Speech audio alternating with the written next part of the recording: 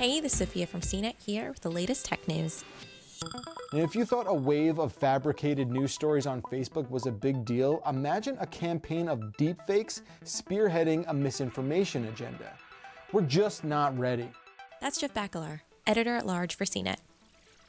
He's concerned that the world isn't ready for the deepfake reckoning that's coming.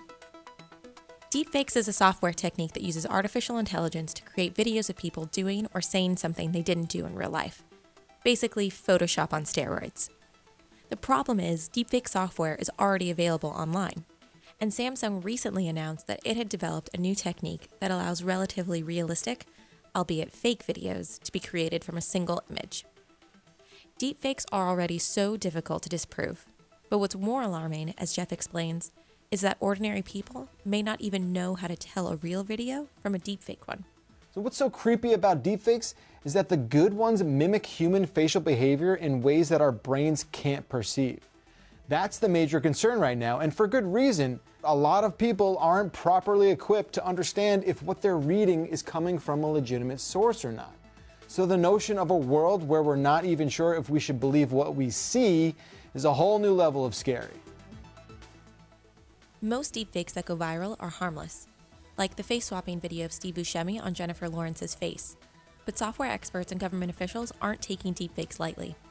The House Intelligence Committee held a hearing with Facebook COO Sheryl Sandberg and Twitter CEO Jack Dorsey on the threat of manipulated media and deepfakes. Deepfakes is a new area, and as always, we're going to do a combination of investing in technology and investing in people so that people can see authentic information on our service. And this week at VidCon, the world's biggest conference for online video and digital creators, the first thing on the event's agenda is a presentation about the risk of deepfakes. It genuinely feels like we're going to reach the point where we can't discern whether or not a video of someone speaking is authentic, whether the person or even people in the video even exist. But deepfake technology isn't all apocalyptic, and there are legitimate reasons for advancing this type of technology. Synthetic media can give people a voice who are physically unable to speak. It can also digitally restore speech to those who've lost it. The challenge now is creating awareness and education, so that when deepfake software improves, and there's no doubt that it will, we're ready for it.